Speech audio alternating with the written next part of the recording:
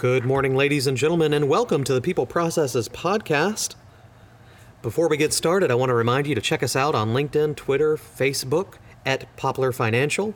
Give us a like, follow, and subscribe. You can also go to peopleprocesses.com and subscribe on there to get exclusive access to special subscriber-only content. Today, we're interviewing Thomas Keenan. He is the CEO of Top Class Installations. He's responsible for setting the vision, managing finances, and building the team. Every day, he's focused on improving efficiency and providing an exceptional customer experience for his clients. Thomas is also the author of Unfuck Your Business. Stop business self-sabotage by getting clear on your core values now. Heck of a name. In 2017, you guys installed 5,000 plus tracking devices onto buses for the New York City Board of Education. Yes, sir. That's correct. That was one project for that year. Man, well, that's awesome. Well, you got to tell me, how did you get into this business? How did you get to where you are now? So the long version of the story is in 1997, I graduated high school and I fell in love with car audio. I liked working with my hands. I had friends, family, relatives around me, mostly blue collar, who were doing a lot of work on automobiles in particular. And I started working with them, learning some of the intricacies of automobiles and whatnot. And I realized that I didn't want to be a mechanic. I didn't want to be an auto body technician.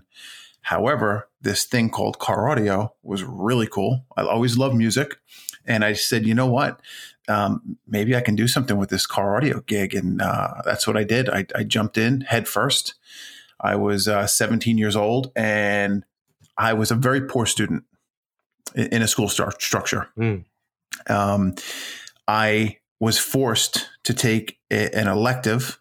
It was a technical drawing class, like technical drawing 101, very basic class. I needed this in order to graduate, believe it or not. So the class just wasn't for me. I couldn't stand it. I have trouble drawing a straight line with a ruler, and that's all this class is. A different time, yeah. Yeah. So I approached the teacher and I said, "Hey, Mr. Gargiulo, I've got this other thing I'm really interested in. Would you maybe take a look at this?" And just to backtrack, I had this book that I had purchased. It was called the MECP Study Guide, Mobile Electronics Certified Professional. Okay. And I said, "There's this thing here, this car audio gig that I'm really interested in.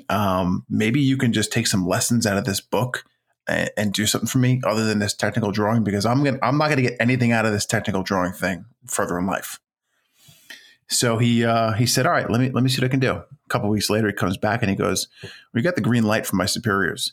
And in the fine print in the back of the book, it clearly stated, if you wanted to take this test to become a certified professional, one of the, I'll call it loopholes, was that you could have a librarian proctor the test. So here I am in high school. There's a librarian on the fourth floor. So we approached her and she What a heck of a it. teacher too. Yeah, to go out of his way like that. Yeah. I mean, I lost touch with the guy, but he really kickstarted my career in car audio. If it wasn't for him, I probably would have been delayed by several months. I was going to do this no matter what, but he allowed me to start going down this path of training myself in the car audio field when I was still in high school. So you go and you find the librarian. Yep. She says, "Yeah, no problem. Let's do it." So that was also my final exam for the year. So if I didn't pass that test, I wasn't getting out of high school. Wow. High stakes. So you crushed it, I'm assuming. I didn't crush it. I think I scored like a 76 or a 77, but nevertheless, I got it done and I got out of school. C's get degrees, right? Yep. So you set up a car audio company. Yeah. So I went to work for a number of local shops. I wound up going up to Boston. I went to a trade school up there specifically for car audio, car security systems on a very high-end level. I was there for a couple of months in the summer of 1999. I came back to Long Island and went back to work for another company, worked there for about 3 years.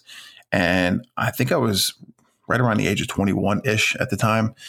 And I said, I think I can do things better than these guys are doing around me. And I just, as a cocky 21-year-old, I knew better.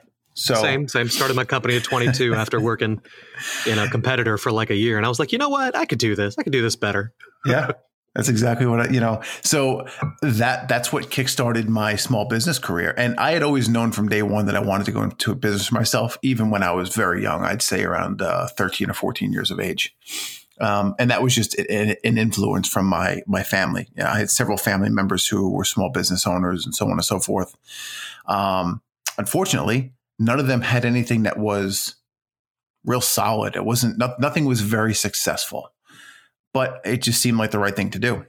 Yeah. So I had $300 cash to my name. I had maybe an eighth of the tools and supplies needed to properly do it. And I said, all right, let's go do it. I did it. I worked out of my mother's driveway for about 6 months. Started, gaining a good customer base to the point where my mother's neighbors were no longer happy with me. I had too many cars. Yeah, I had cars everywhere. Running a business, loud stereo systems always being checked, tuned. They were not thrilled whatsoever. So it got to the point where it was like, hey, I got to go find a facility. So I had enough money at the time. I rented a local shop. And that's when things really started to kick into high gear with the first business. And one of the reasons that I left the places that I was working at, they weren't allowing me to do the high-end fabrication that I knew I could do. And that's what I wanted to do.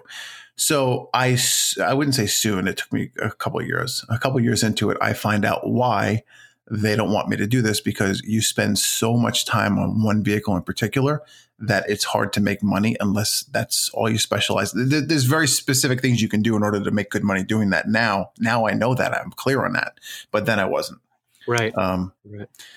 So how long were you in that business? 5 years.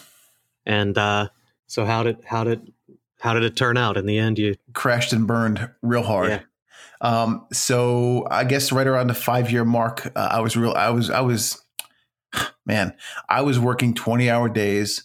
It ruined relationships. It ruined my health. I knew nothing about running a business. However, I could install anything you wanted into any car. Literally. That was not the problem. I was the typical technician turned business owner. The technical aspect of my job. When I say technician, I reference it a lot in my book as well. When I say technician, I'm not talking about someone who's always working with the hands. If you're an accountant working as the accountant in your CPA firm, you're the technician within your business. Right. The E-Myth, I think, was the first book that really popularized that. Yeah, that is correct. So, I was the great technician. However, I didn't know anything about sales. I didn't know anything about marketing. I didn't know anything about taxes. I didn't realize that you had to pay sales tax. During my first quarter hit me, my accountant comes to me and he goes, hey, I need $7,500 by tomorrow. I'm like, for what? Sales taxes due. Like, what do you mean? He goes, you weren't collecting that? And I said, no, I wasn't doing that at all. So that was a real swift kick in the rear. Hard lesson to learn, hard pill to swallow, but I did it. I'm still here. Yeah. Well, at least you got it out in your first quarter, man. You were smart enough to hire an accountant early on. Yes. That was probably one of the only smart things I did. So, all right. So that business, in the end, the business model wasn't the right fit. You're 5 years in. So then you had a little period and now you're in a new company. How'd that happen? So I closed down my first business, and I had one of my clients at the time turned into a good close friend, older gentleman, owned his own business. And he would stop in periodically and check on me. He knew things weren't going well. And he approaches me one day and he says, hey, he goes, I'm not blind. I can see the writing on the wall. He goes, I got a good friend of mine who runs an automotive accessory shop on the east end of Long Island. Go talk to him. He's looking for someone with your skill set. So I did. And it was one of the toughest decisions I had to make, was to close down my first business, which was my baby. Right. 5 years of incredibly long days of sacrifices. Yeah. Mm-hmm. So I went out there, I saw him, and something just clicked and said, you know what, this is the right thing to do. I wound up closing down my place. I went to work for this guy. I worked there for about 3 years. And yes, I was the technician within his business, but I was absorbing his knowledge and his influence while I was there. Very successful guy still to this day. I still consider him a close, dear friend. And, I'm grateful for the opportunity that he gave me, knowing that I was not in a good spot mentally and financially. Yeah. So you work there, and then you decide to get into this new business. Tell me a little bit about it. Sure. So September 2009, my business partner and I we incorporated Top Class Installations, and our business currently, we focus exclusively on GPS tracking and dash camera system installations in commercial fleet vehicles. Niche it down. Good word. It's a very, very deep niche. It's a niche within a niche within a niche. So we both come from the car audio background. I actually had met my partner working at one of the local car audio shops throughout, my first couple of years in the business. We had always stayed in touch, and the timing was just never right for us to start a business. We had always wanted to do it. He was getting married. I was getting married. He was buying a house. He was having a kid. I was having a kid. The timing was just never right. And finally, one day, we sat down, and we were working ridiculous hours. He had a full-time job. I had a full-time job, and we would get together at his house around 9:00 at night, and we would work to 4 a.m. because we had so much what we called at the time side work. We had again, in his driveway now, we have all of these customers' vehicles lined up wanting us to perform work in their cars. I mean, we're specialists. We knew what we were doing, and we were very sought after, which is a great problem to have. But the hours were crazy. And, we just sat down and said, how are we going to sustain this? This isn't going to last much longer. I can't keep up at this pace. I know I'm still young and all, but the 4 hours of sleep at night is not cutting it. So we decided to crank up Top Class, and we haven't looked back since.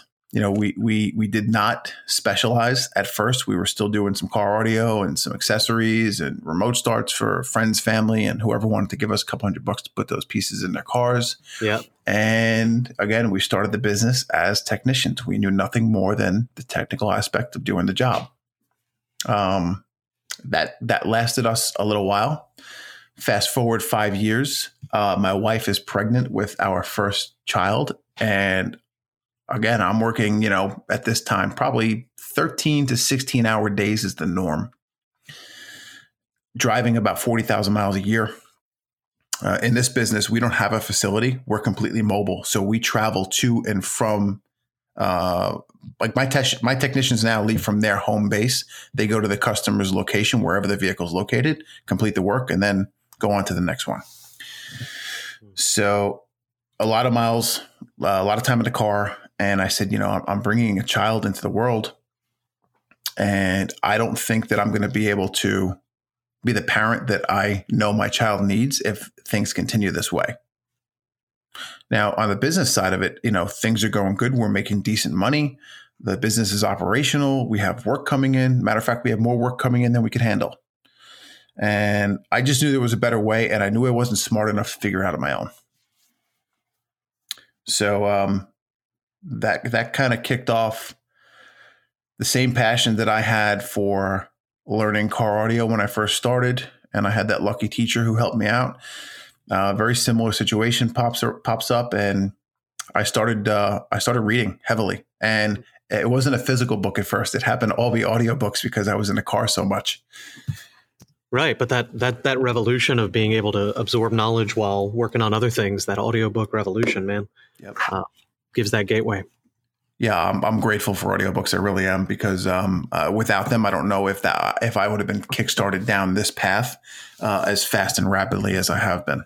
So 5 years in, you start investing in audiobooks. You learn more about running the business side. Where are you now? How's the company looking? So that was 5 years ago. The company's looking great at the moment. We're grossing 7 figures a year. We have just under 20 employees. We just hired 2 more within the last week and a half, which is great. We've got systems and processes in place, which is fantastic. It's allowed me to really step back and stop working in the business on a day-to-day basis. So now when I work for Top Class Installations, I'm working on the business. Right. I'm here doing stuff like a podcast with you right now, which to me, this is promoting and working on the business. I'm not working in the business. And we've hired the correct people to come in and handle the day-to-day operations. So in your new business in the last 10 years, one of the questions we always ask on here is to tell us about your biggest business failure, because I feel like we learn more from those mistakes than we do from our successes a lot of times. And you definitely hit on, your first business going under. But in this last 10 years where you've been working in Top Class, what do you think kind of the biggest business failure, mistake, and failure is a tough word because it means you didn't recover from it. But I mean, the biggest fuck up, to use your words, that set you back. Tell me that story. That's a great question. So I believe the main thing was not starting with the end in mind. Like, what did I want out of this business? I had no idea. So it was like, I want money. I want more clients. Start a business. Why are you in business? To make money. That's everyone's, what everyone says. And it's, right. It's really, that's so vague. It's not even funny. Right. It took, several, I say, years of education working with business coaches to kind of figure out what I was doing and why I was here, and not putting that structure in place early on, thinking that myself and my partner were the only ones who could do it. Typical small business curse. Right. So from our listeners, we've got listeners all over the U.S. and the world, a lot of financial professionals, but also just a ton of small business owners. What do you think our listeners, from hearing your story, what is the key takeaway you think they should pull from your story? Couple things. I mean, one of the main things that I'm a big proponent of is taking imperfect action. However, you have to take some time and put structure in place within your business. So yes, don't delay, take the action, even if it's not perfect, but especially for the new guys coming in who are looking to start a business or want to go down that path. Yes, I know you want to get things done and you want to start this business up immediately, but take some time. Start digging deep and finding out who you are and what you believe in. And this kind of all ties back into my book. I'm a huge proponent of core values. Your core values should tell you exactly what to do and what not to do, who to do business with, who not to do business with, who to hire, who to fire, so on and so forth. Very nice. Well, so now that you're in this position, you're out working on the business instead of in it.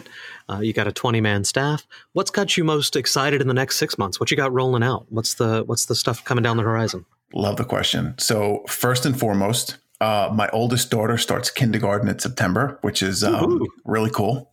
I'm excited about it, and I know she is too. And on the business front, I have my first online training course being released. I'm about 75% done with it. And this training course it's for technicians wanting to come in and become a GPS tracking installer. So they might be a car audio technician. They might be a cable TV installer at the moment. This is a field that really needs skilled people in there. There's a ton of opportunity for guys to come in and easily make 6 figures a year doing installation work. So I have a course that's like I said, 75% developed. It's going to be online training, and that's going to be tier 1. I'm going to keep piling on there and adding some extra layers to it, just to build up the online university end of the business. At the same point in time, that content also doubles for training for my in-house guys.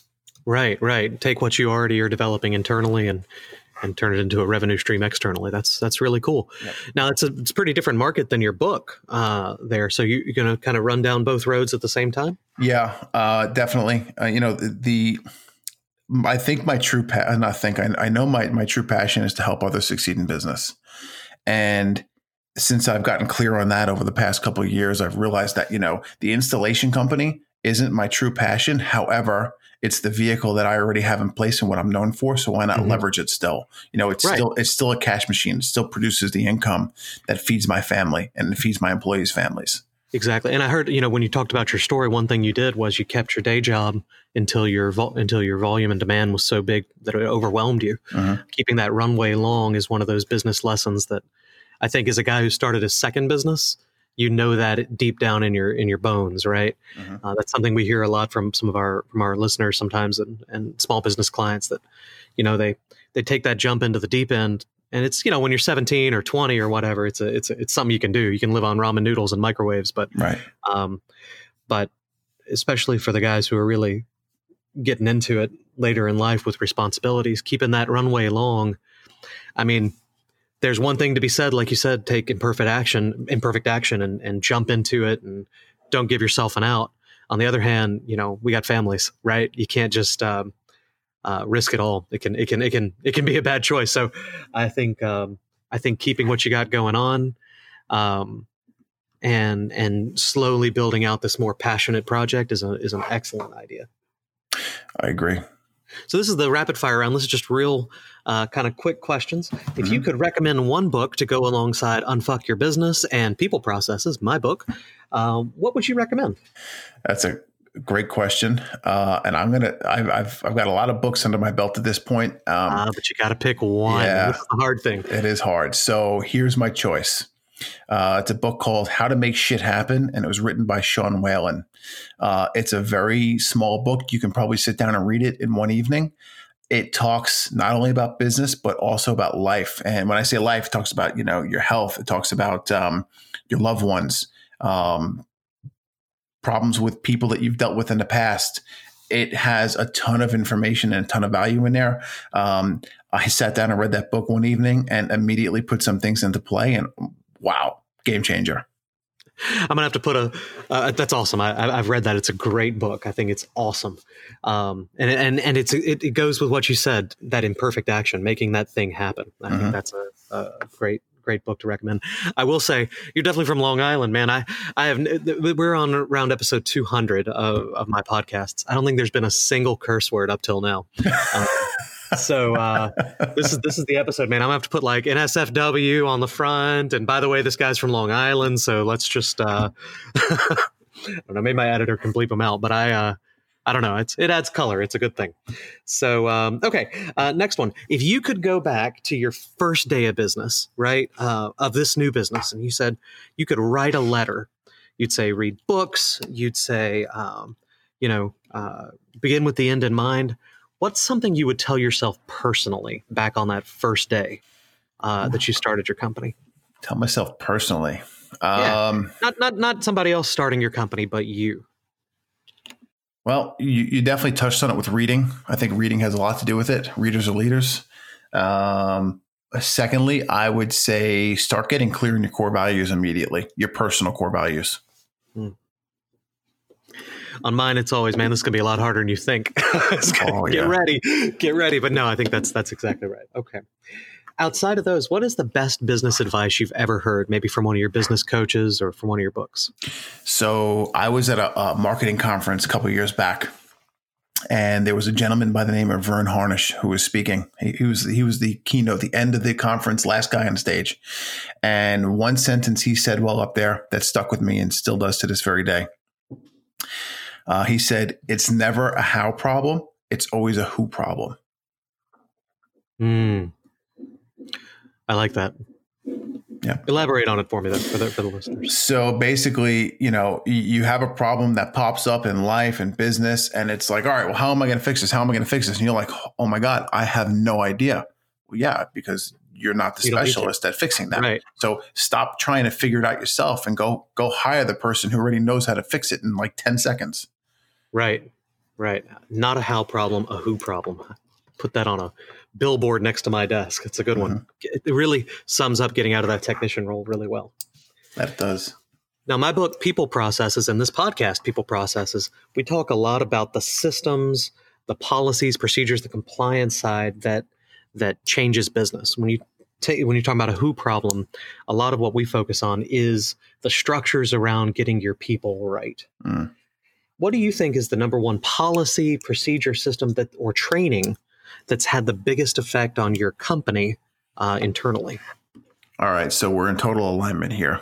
I would say that our hiring and onboarding system that we've put into place over the past 3 years, and the fact that it ties our company culture in from the get-go.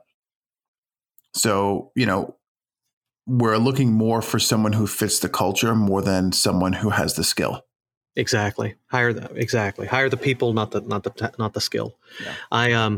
That's what we do at my company, at Popular Financial. We're an HR company. We design and implement systems primarily built around onboarding, annual reviews, and of course it includes payroll and benefits and compliance-y stuff. But the key thing is that culture integration from the beginning. Mm-hmm. I mean, I'm sure if you haven't already, you got videos on there, you're welcoming them to the company, explaining why you do what you do. Those kind of items? Exactly.